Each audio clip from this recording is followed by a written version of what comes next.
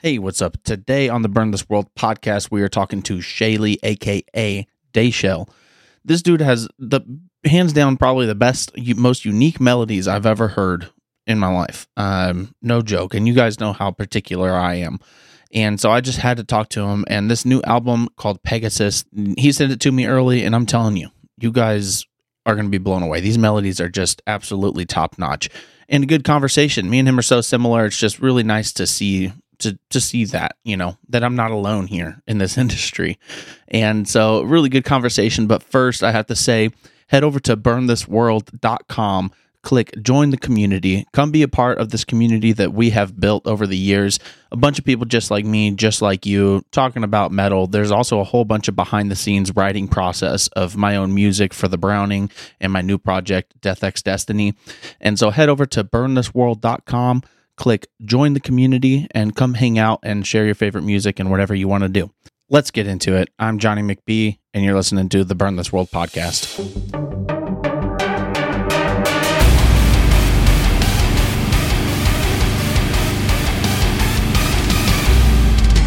All right, so we're here with Shayley, the man behind Dayshell. How you doing today?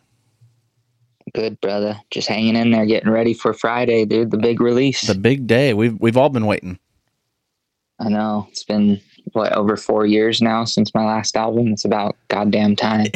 Yeah, and even just the build with the, the GoFundMe and everything to build up for this campaign it's been a process. Has it been, is it annoying how long the process has taken to you, or? No, not necessarily.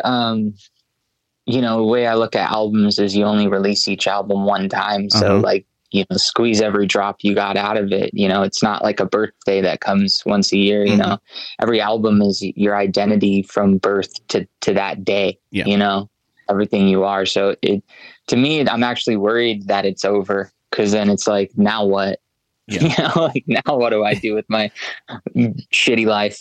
But I'm stoked. It's been a crazy process, and I'm very grateful to be able to do something like this. Just one dumb little kid from Southern California able to raise over $50,000 right, and record, I think, one of the best Sonic albums I've ever done in my life, with Joey Sturgis. So I'm on cloud nine in those regards. It sounds freaking crazy.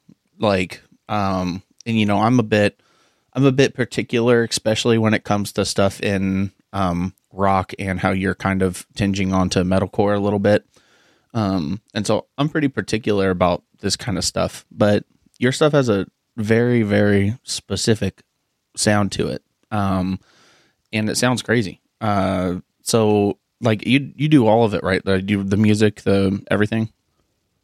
Yeah, I engineered everything aside from retracking my vocals with Joey. Yeah. But yeah, I recorded everything and just been kind of, I've worked with Joey in the past. And when I worked with them, I was like, wow, this is what a professional is. I got to be like this. So ever since I met him, I've just been trying to play catch up. And, at this particular time in my life, I've kind of got to a place with my production and engineering that it's pro quality. Now, I'm not saying my mixes are amazing, but I understand how to record and do everything properly. And, so that really helped this process out, because if I didn't have this skill set, there would have been a lot more time in the studio, a lot more frustrations. Plus, I had all the material laid out. A lot of bands, I'm sure, have gone in the studio with just one or two songs and a few ideas.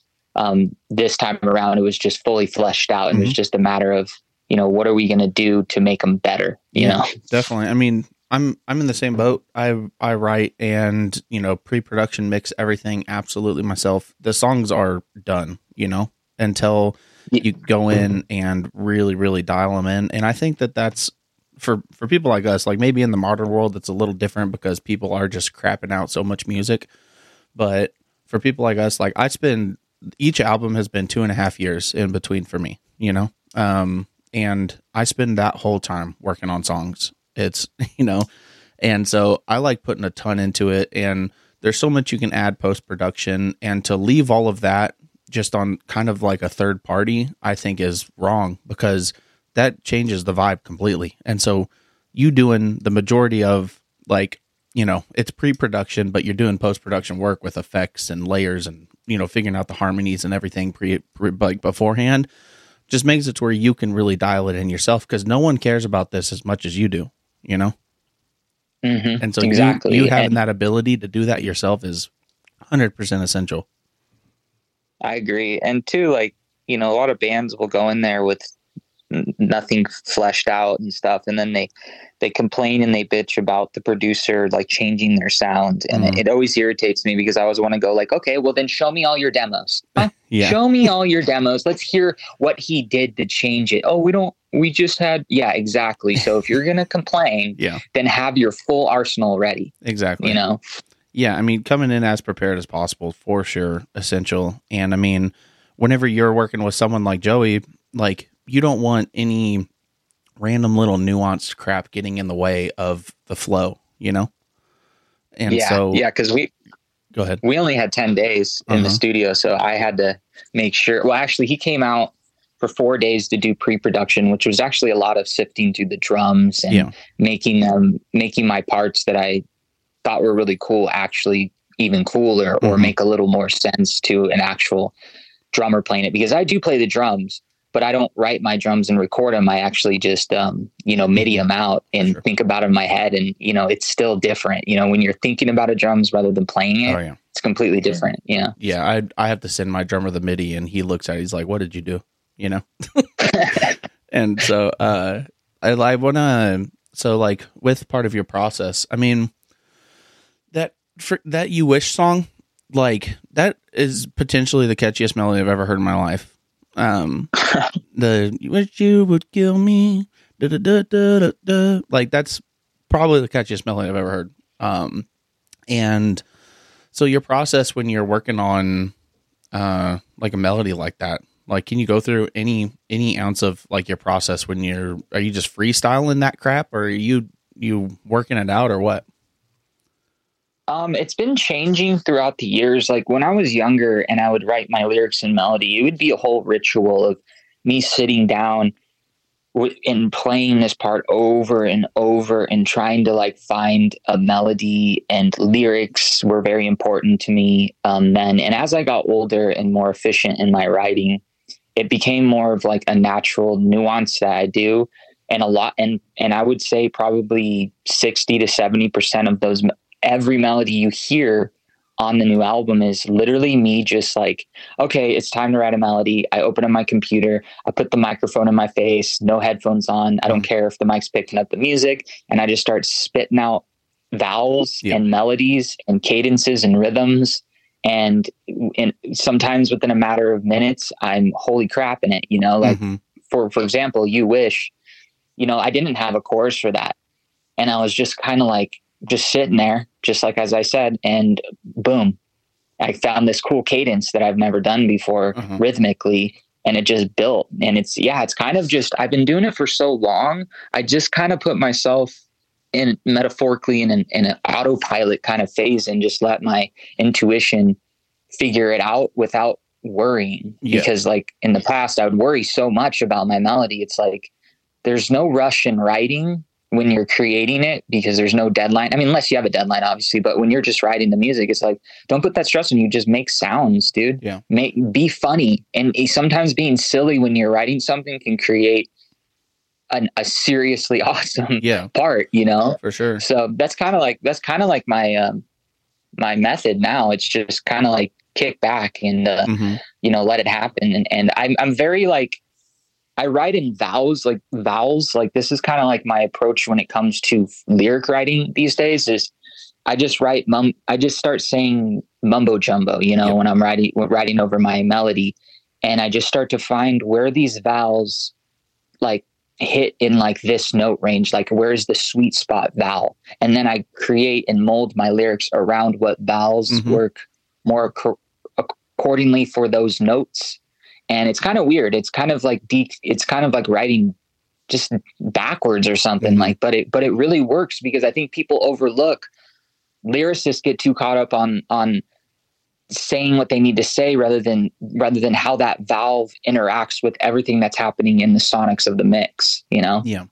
Definitely. I write the exact same way. I turn it on and I freestyle noises, and that's because I'm not a lyricist. My lyrics, you know, some people think they're cool, but you know, I look back at them like, dude, I mean, it's random. It's kind of random, you know, and so lyrics aren't to me the most impactful fact of it. I mean, half the bands I listen to are German. I don't know what they're saying in the first place, you know, and Yeah, exactly. and so it's like I'm majorly focused on the melody, and that's how I've always done it. Even with screams, I'll just go, you know, I'll just be doing that crap. And I was watching some of the, like on YouTube, you can look at like some clips from the Some Kind of Monster DVD from Metallica, and that's exactly what James Hetfield does. He just oh yeah, just doing that and then filling it in. So it's interesting that, you know, I was doing that before knowing anyone else did.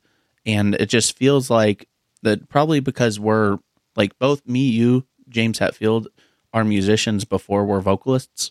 I feel like I write all my music first. I don't do vocals at all until music's fully finished. And so maybe it's because we're more musical than we are vocal, potentially. Yeah, it's kind of like doodling on the guitar. Yeah, exactly. To write a lick, it's like doodle with your voice. It's the same concept, just sounds really crappy. Yeah, me and my wife are working on a project together right now. And she'll be in the room and I'll be kind of doing that, and she's like, "Dang, that's cool. What'd you say?" I'm like, "I didn't say anything." She said, "No, you said something." I'm like, "No, I really didn't." Like it might sound like it, or I'm just like saying, you know, the same words over and over again sometimes, but it really does kind of form it into. You can find it just by, you know, find the words just by saying this random stuff. So yeah, I mean, it's that melody in that song is crazy. And you're right, it's an interesting pattern. And that's one thing about your stuff that is pretty specific, is a lot of it is, it's a bit different, like rhythmically than a lot of stuff. Like most choruses, you're doing just like big soaring, not you, but people are doing like kind of big soaring melodies, where a lot of your stuff seems to be like a little more like pattern specific and unique. Yeah, I was just talking about this with Joey. I think like what sets me apart from a lot of vocalists, you know, aside from like the way my voice sounds, but like the particularly like my melody and cadence to it and rhythmic, is I think it's because when I started in music, I started out on the drums, and I've always had this huge fascination with them. And if you really listen to my lyrics, or my melodies, like you'll hear drum patterns in it. Mm-hmm. It's like finding this, like another song is a good example of the song is the song that we released last month called Not Welcome. Mm-hmm. If you listen in the verses, I'm literally like scatting over the ghost note of the drummer with the ghost notes, right. which in theory, like nobody really does that. Yeah. So, but if you can find these pockets, and two, like when you're writing your vocal patterns, and if you're following the drums in a cadence that the drums is doing, not like right on the beat, but whatever in between pattern you can do, it actually helps. It allows you to be more technical with your melody without it being overpowering, as long as you can stay in the pocket with the drums. You know, I think a lot of singers fail to recognize that opportunity and just think that they just need this. They're just the singer on top. You know, I'm the singer inside the song, you know? Definitely. Yeah. I mean, it's, I started off on drums too. I think when people ask me like what they should, if there's any tip, it's learn drums, like to at least a basic degree. Yes, I agree. Like, understand them. You have to know, at least have a vibe of it, of like, if this sort of part is going, the snare is hitting on 3. So that kind of helps you time out certain timing things. Like even the most basic understanding of drums is essential for any instrument or vocal or anything. It's just completely essential. Yeah, agreed. And so after starting off on how old were you when you started drums? Shit, I had to have been like 12 or 13. Me and you sound like we have the exact same come up. That was the same way. I started there, and I went from there to keyboard and guitar whenever I was like 14, 15, something like that. And what kind of stuff were you playing whenever you first started?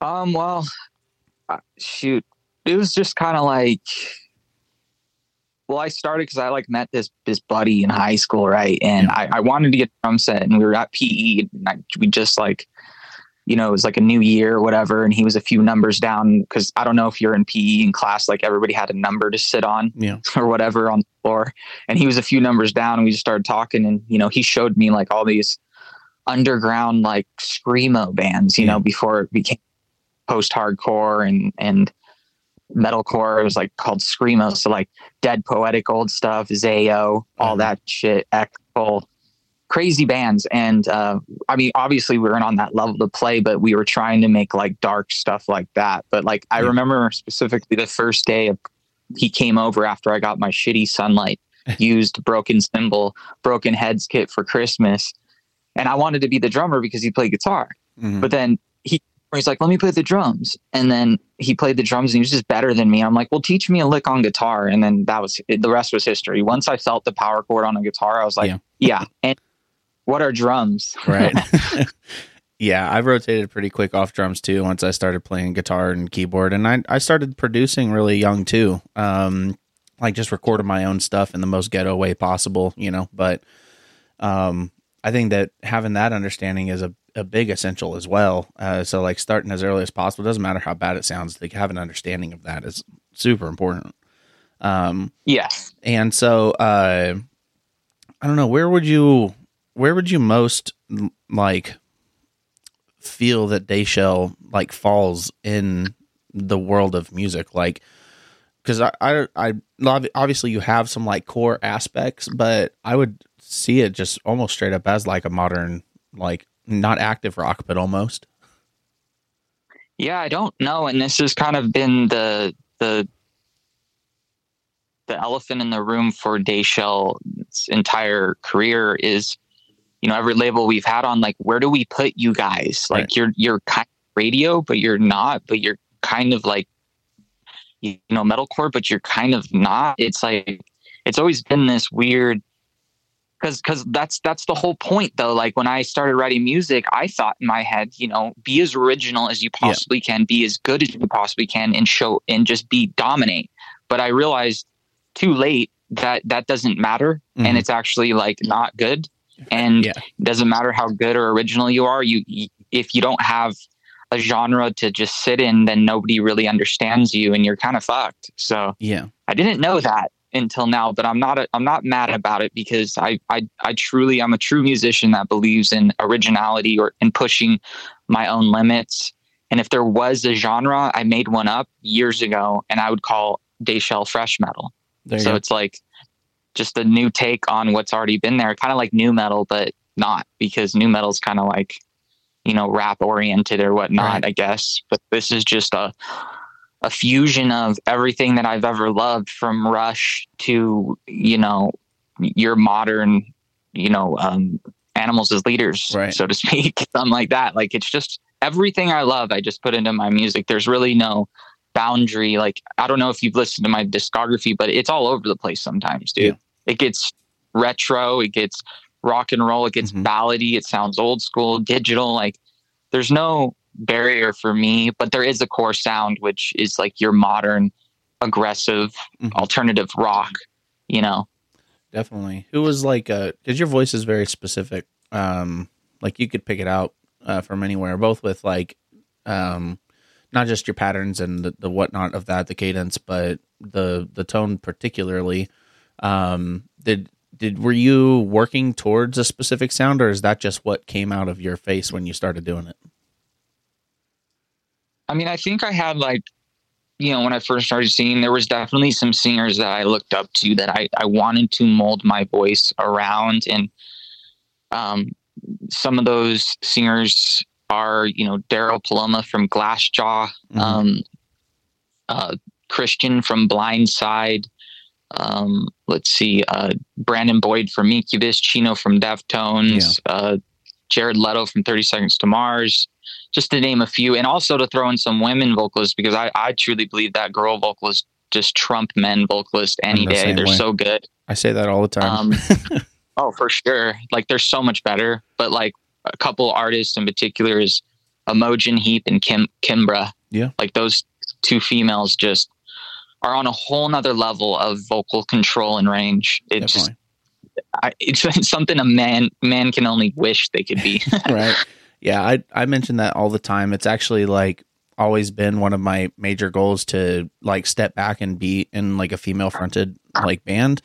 And so that's actually what this whole thing that you've been talking about right here is actually something I'm working towards. So like my music as well, very diverse. I've always wanted to just be chaotic and, you know, kind of cover all the bases just because I just write what I want in that moment. But it kind of led to, you know, I would have specific fans come to the band for like this really soft song that blew up, but then they listen to the whole rest of the discography and it's not that, you know?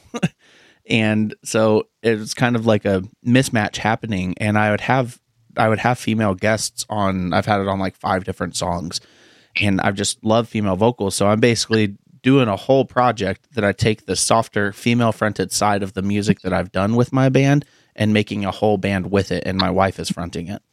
Oh, awesome. Yeah. And because I agree, there's something about female vocals that just give a lot more emotion to it, and the range and just everything. Like if you look at my Spotify, every single year Enya is on the top too. And oh, hell yeah. I love that ethereal, just like if I need an ear cleanse with how much crap I listen to, which I listen to primarily my own music, you know, it's just, I feel like when you're working on music so much, that's just how it is. But like a lot of these female fronted stuff is just like an ear cleanse to me. Like I turn it on and it gets the noise out of my head from my own crap, you know? Oh yeah, 100% agree. And Enya will do that too. She'll transform you to a mythical universe, dude. Exactly. And same with Imogen Heap. I've brought her up recently to my wife. She didn't know who she was. And I mean, her stuff is just the different melodies and counter melodies and harmonies and just all of that is on another level. And, like, have you, dude, go ahead. Let me write this down. I want you to check out this artist. If you like Imogen Heap, there's this like just barely known artist coming up. I guess she's a songwriter for a lot of big people, but she's like starting to do her own stuff. Her name is Buzz, Buzz. Okay. Wrote it down. And dude, she's basically like, if you like Imogen Heap, she's just almost like a new version of her. Nice. Yeah. I'm always looking for that stuff, man. It's, especially with doing a project that's female fronted now, like I need as much, you know, of that stuff to consume as possible. And have you considered, like, throughout your time and working with labels, like have you considered just going a straightforward route to try to do it, or is it just not in you to do I don't want to say, you know, quote unquote sell out? Hey, what's up? A quick interruption here to again say, I want you to come hang out with us. Head over to burnthisworld.com and click join the community, or head to the description in the podcast and click join the community and come hang out with us. Come share your favorite music. Come be involved in our community. You get to ask questions to guests. You get to do all sorts of good stuff. See behind the scenes stuff from my music. Again, burnthisworld.com and click join the community. Let's get back into it. What do you mean? Like, can you rephrase? Are you saying like sign to a label and just write what? Yeah, the radio not necessarily like in the sense of like, hey, let's focus this and stop being so sporadic and go just straight active rock, because you got the voice to do that. So, I don't know. I've actually never really got asked this question in my life. So I don't know. Like, I think that I've gone too far. I think that would be a great opportunity somewhere else, not in Dayshell. Mm-hmm. I think, you know, Dayshell it proves the point. You know, it would be insulting to my own intelligence to strip away everything that I've built for this project just to hopefully cross my fingers and hope that, you know, I get a higher reach. And in reality, in this day and age, I don't think it fucking matters how much I dumbify my music for the basic listener. Yeah. I think it just matters about marketing and maybe, you know, in my case, I mean, I would love to do it. I'm not opposed. I love all music, but, you know, I think that would be something where another band or opportunity approaches me to front them. And I would totally be down for it. You know, I'm the same way. I freaking you know, my band has a stupid name and it's weird as crap music. And, you know, it's always, you know, managers have brought up, oh, what if we change the name and kind of, you know, do this? And I'm like, no, that's one reason I'm starting a whole other project with this other sound, because I want to keep my project what it is. Like, it is what it is, and that's what it's going to be, you know? And yeah. Plus, you've built your core audience around that sound. I mean, just because you want more, it doesn't mean you got to leave them all behind. Yeah. You know? And I think I agree with you, too. We're living in a world where it's almost like the heavier, the better. I know. That's why I wrote You Wish. Because I'm like, because here's the thing about me. Like, I can write that shit on the toilet any day. Right? I'm not saying maybe not to that degree, but when it comes to heavy music, it's quite simple, in my opinion. Mm-hmm. You know, it's just, you know, just basically regurgitate everything you've heard, you know? But when you start doing like the more technical, thought up, calculated stuff is, you know, that's where it gets hard. Yeah. What is the hardest stuff, like, specifically for you to do in the writing process? Work with other people. I'm the same. That's it. Yeah. When I'm on my own and I'm doing it, sure, I get in like little, you know, moments where I'm just stuck on a part. But dude, I trust myself. I know that I'll get it done. I know that I'll deliver because, you know, I'm my worst critic, and I put a lot of weight on myself to be on the level of a musician that I am. But when I work with other people, I'm not all the time, obviously, but you know, I would say most of the time it's just a frustrating environment of disrespect and work ethic that's not even close to yours, and you're just waiting on people and shit, and like, I hate it. That's why I'm a one-man band, baby. I'm literally the same way. Where I struggle the most working with people is the other people getting frustrated that like every single one of their ideas don't work, you know? And so they'll try something. I'll be like, oh, okay, let's, you know, what about this? You know, they'll be like, well, what was wrong with my thing? I'm like, I don't know. It just doesn't work. You know, like I have a million ideas that don't work before I come on that one riff that does. And so a lot of people get frustrated when working with me just because like I'm so particular. And so, or their opinions, you know, it's like, you know, that's one thing too. It's like, for me, you have to be somewhere just even remotely close to my level for me to like really like respect you. Of course, I'll give you a shot and stuff, but you know, I mean, I'm sure you've been in this case where like people be like, how come you never use my half written one riff song and completely finish and build it for me? Yeah. It's like, well, dude, like that's not how it works. Like if I'm sitting here slaving over my song and trying to finish it A to Z, you can't come up to me with a riff and then get mad at me if I don't want to finish it for you. Yeah. You know, like that's the thing too. Like what I always get irritated, like there would be so much animosity, and it's like, what do you mean? Like you're the one in control. Finish your own song, bro. Like finish it. I'm not, how am I supposed to know where you're trying to go when you set me a 20-second riff that rotates 4 times? Right. Yeah. Give me 2 parts at least. Exactly. Yeah. I mean, it really is. That's like the biggest issue I have is people being frustrated that their stuff doesn't work, and they'll send me like you said, one idea and expect it to be the thing. And I'm like, man, there's so many ideas that get thrown out of my own. Like I've done 20 by the time you've done one, you know?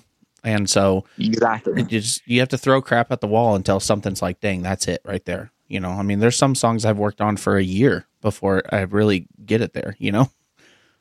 Oh, for sure. I mean, on this new album, there's songs I've been writing this album, and some of the songs date back 4 years ago. Yeah. And it's just a matter of I start writing it and I put it in my tank, you know, and then I go to my reserve tank when it's time, and I you have to take a break from it too, dude. When you're working on a song like for 2 weeks straight, it's like, all right, dude, relax, go away. Yeah, definitely. Come back. And then you're like, come back a year later and you're like, oh shit, I forgot I wrote this song. Yep. Oh my God, I know what to do now, you know? Yeah, Akeem, my guitar player, I show him all these random, I have like 500 songs on my computer, and I'll just show him one day. He's like, you wrote this 8 years ago? Why isn't this out? And I'm like, because something about it just wasn't good enough. That's just how it is, man. Yeah, dude, we're particular. Yeah. And for better or for worse, you know, that's the question.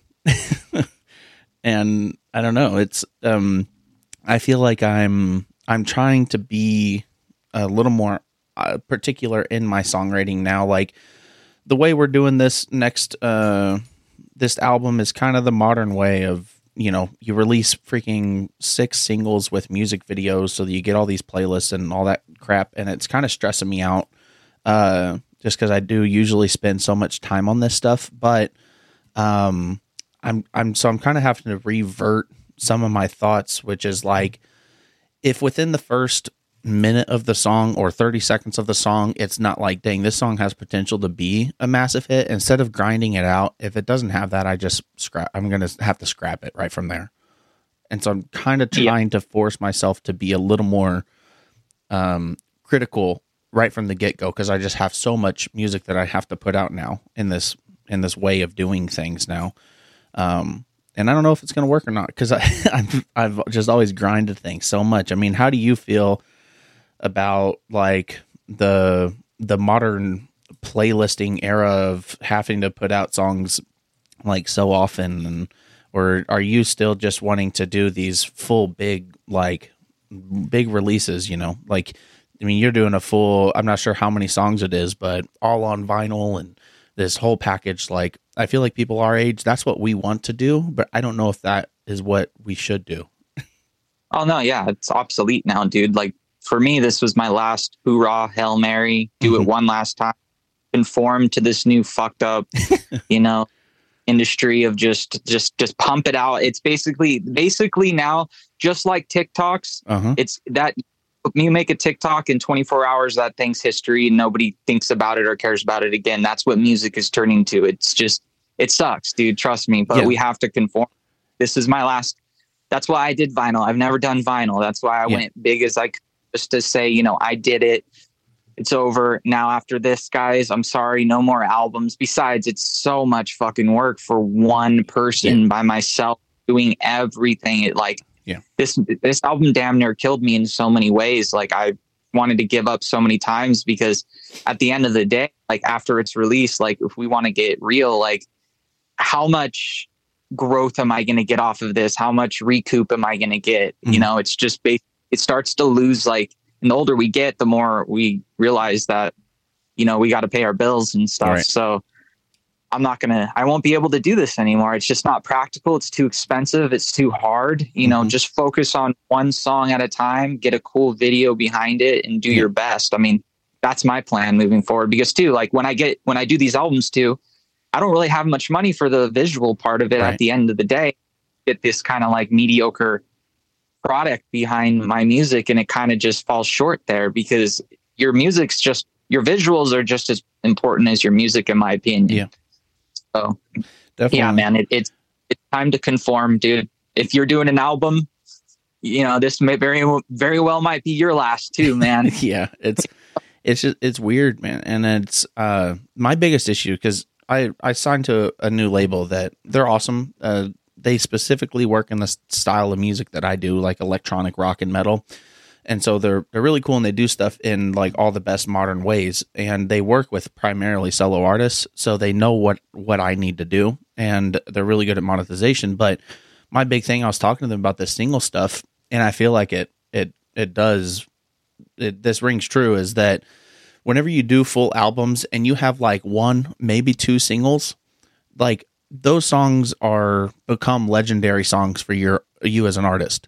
But whenever you are releasing freaking 7 singles, like, does every single one of them, like, a month and a half later, when you release the second single and the third and the fourth, it just overshadows it all. Like, how do you have a standout song with this setup? You know, it bothers me. That is true. But also, like, the other side of the coin is, like, I always said, like, it's almost like if you're going to do an album, I get what you're saying, and that totally makes sense. But with what's happening in this era, it's like, it's almost like if you're going to do an album, you should probably make every single song on that album some type of a single. Yeah. You know, whether it's post-release or not, because think about it, dude. You got 1 or 2 singles, like you said. You spend $20,000-$30,000 on this album. You release these 2 singles, you release the album, and then you go to Spotify and you check your play count, and you got 1 million on your singles, and you got 100K, 50K on all these. So all those songs get lost. Yep. No, like, you worked so hard for no reason. Right. You know what I mean? Yeah, you're actually, it's not that. You're nailing exactly what this label said to me. Cause this was the biggest thing I was fighting them about. And you're nailing exactly what they said. They said they've gone through all the metrics. And if you look at every single song as an investment, because there's a money investment and a time investment to every single one, they said there's a straight up 10 times difference of the streams, aka the money you're getting back on that song, whether it's a single or not. And so just from an investment standpoint, like each song, if you release it as a single, gets 10 times the amount of money essentially. So it just makes sense.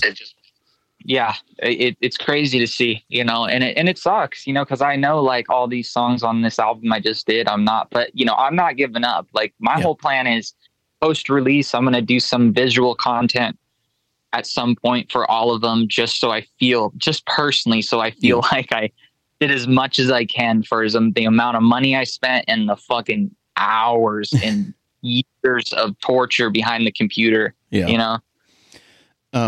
What's your favorite part of the process? Oh, 100% writing it.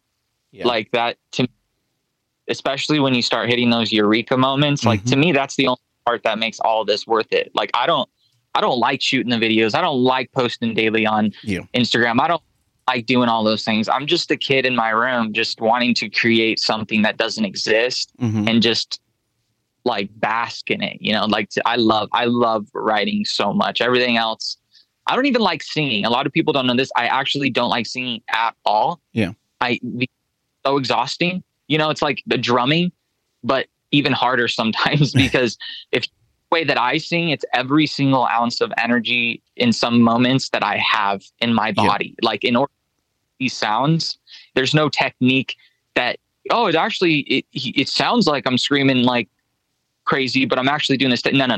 It's me just inside and coming out, dude. So I don't like that. And it's just a lot of work.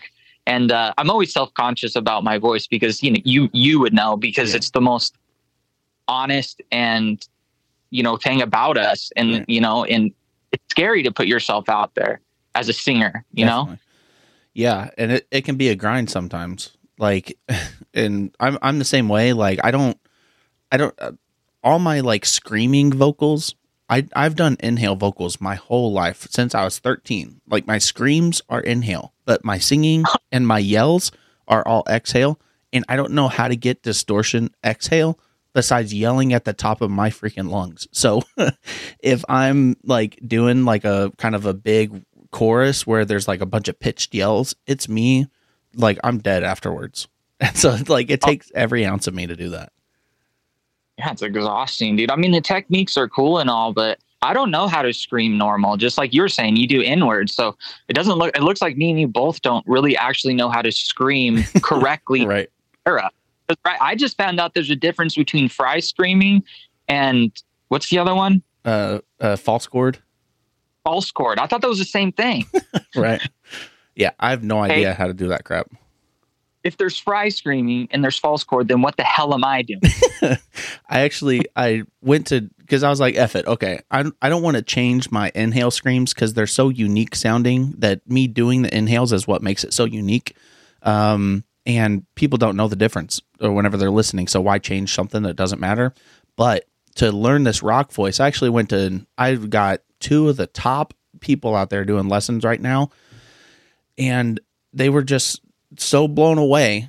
It ended up me talking to them for 45 minutes about my inhale vocals and them not understanding it. And I'm like, no, I just want to learn. Just tell me how to sing like freaking Chester Bennington. Like, I just want to learn how to do that. But it was so weird that they couldn't get past it to where we didn't even go over anything.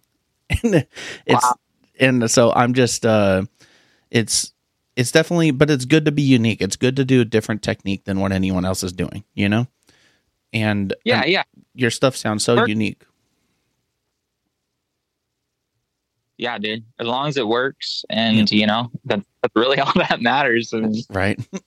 Yeah, and I'm the same way about what my favorite part is. Definitely whenever I fully complete a song and then I go and drive and I start and I listen to it first time, that's like the best moment.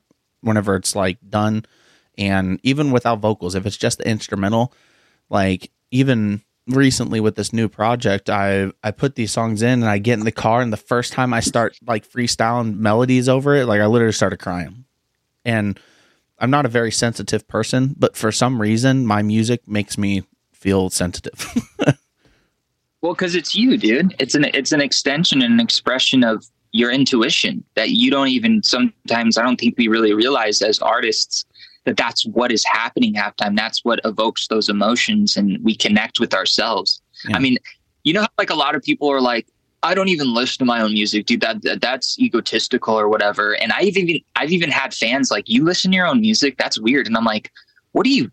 To me, I'm like, are you like out of your mind? Right. Like, you mean to tell me that for one, how much work do you think I put in to create this song, and I'm not going to listen to it? Right. You're right. Yeah. I'm just going to make it you. Right. No. Secondly, I listen to my music because why? Because the music that I write doesn't exist in this world. Right. So I have to create myself. And then third, I'm proud of myself. Yeah. Forgive me.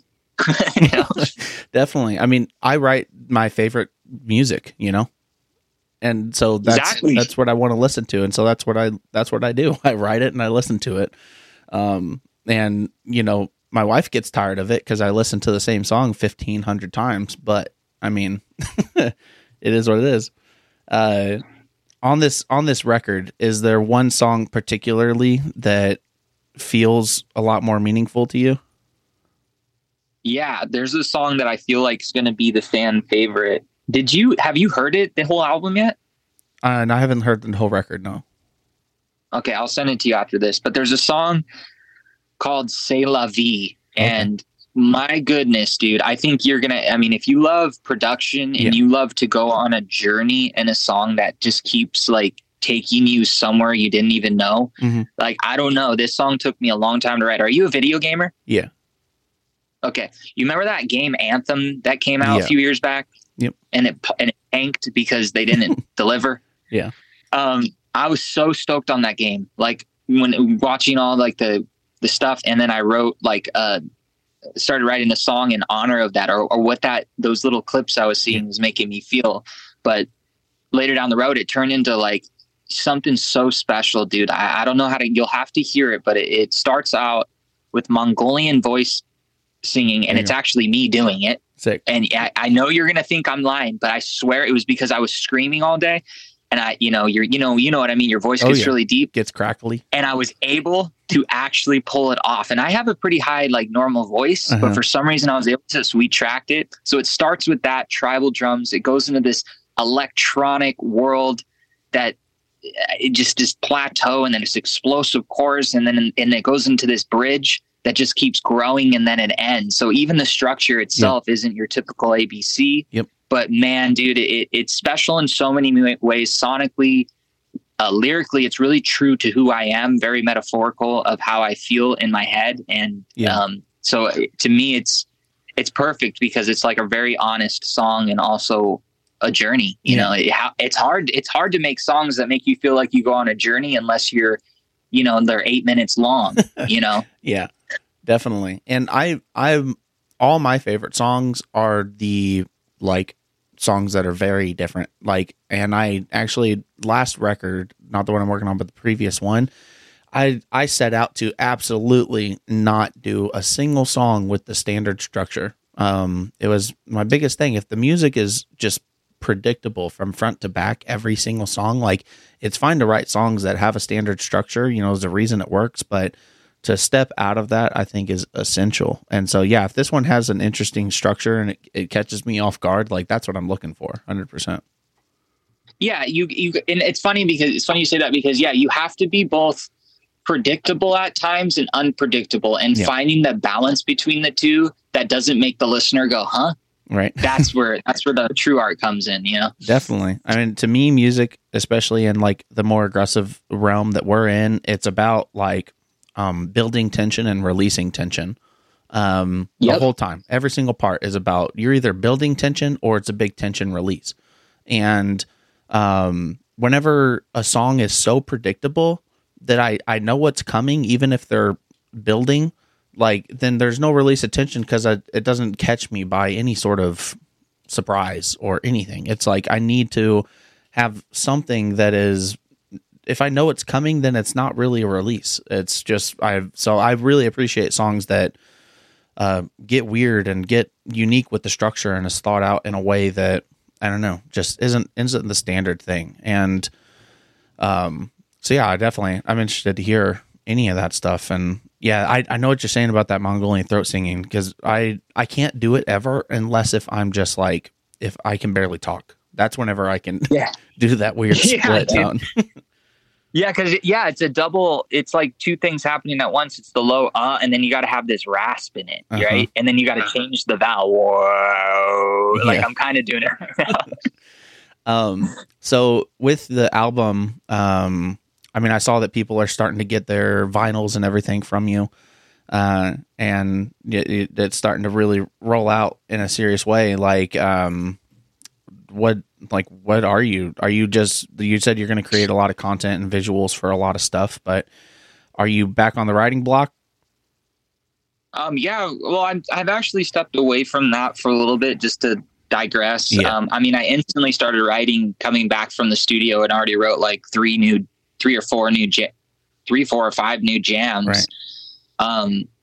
Since the studio, but I just, I had to take a break from it, dude. Like it's starting to get, when you're a one-man band and you're looking at numbers and you're this and that, you start to get discouraged and you're like, dude, what am I doing here? I'm going to fucking work on this song for a year and then release it and then nothing, right. And again.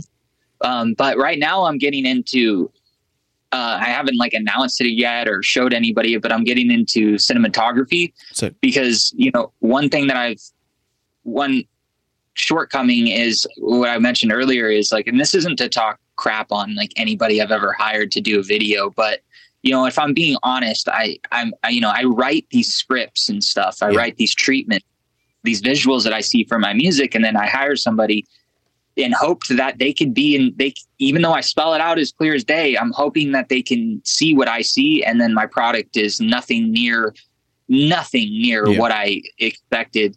And to, a lot of people I work with, again, like working with people is frustrating. A lot of, directors in my past didn't really respect my time. Yeah. Your product, you get it and it's very rushed. You can tell they've been using the same angle 50 times and they shot 50 different angles because they just don't want to sift through it. And it's just getting really, it leads me to lose respect for these people. And I don't want to do that anymore. So for me, it's like, okay, it's time to get behind the camera, understand all of this, hire a camera operator and direct and edit my own videos, because the only person that's going to see what I see in my music, because when I write music, I'm seeing a movie in my head. Yeah. That's why Dayshell is so explosive and there's such a huge release and such a huge tension. It's so diverse. It's because I see a movie. So it's time I do that. So that's kind of like where I'm at right now. And I have a music video I'm going to be shooting this weekend, my first one, which is going to be an easy tripod shot where I'm playing the guitar, this and that, but I'm going to edit and do special effects just to get my feet wet, nothing too crazy.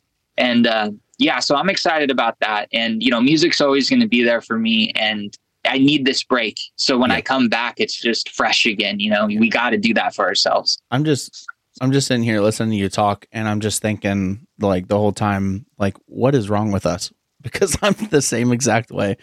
Like I'm doing the same thing. I'm freaking building out a set right now for the next music video that I'm going to shoot myself for our own stuff. And I always go back to it. This might be a stupid reference, but a Limp Bizkit lyric, you want something done right, you got to do it yourself. Got it? And 100%, dude. Limpy knows everything. Exactly.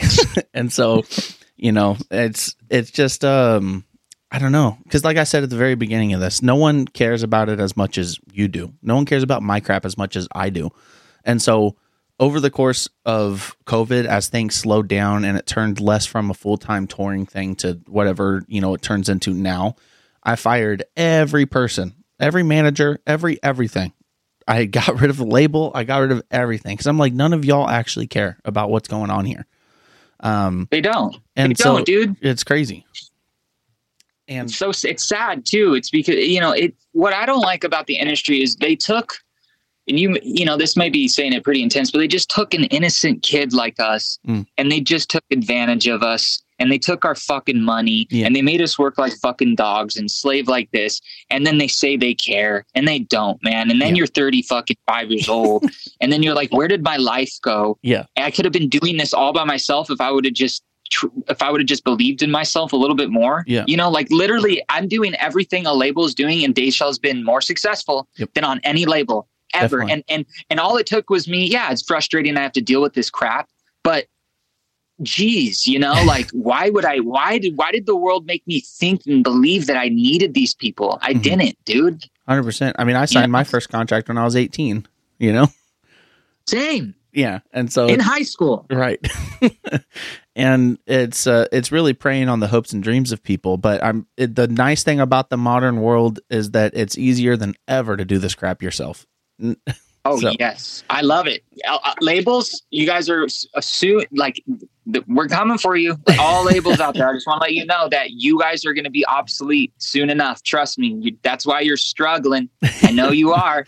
Right. I know that's why you're making us work for free to promote our own bands online. We know you guys need us more than we need you you know, it's crossing, it's changing. Maybe not right now, but you can see the shift happening where entrepreneurs and self-made artists are going to be the norm now. Yeah. And this was a big thing with my, cause I was just signed to Universal, and, the COVID hit like right whenever I was supposed to be doing this, starting this record. And, I had a tour canceled that I was tied in $30,000 up front in costs that I just lost, you know?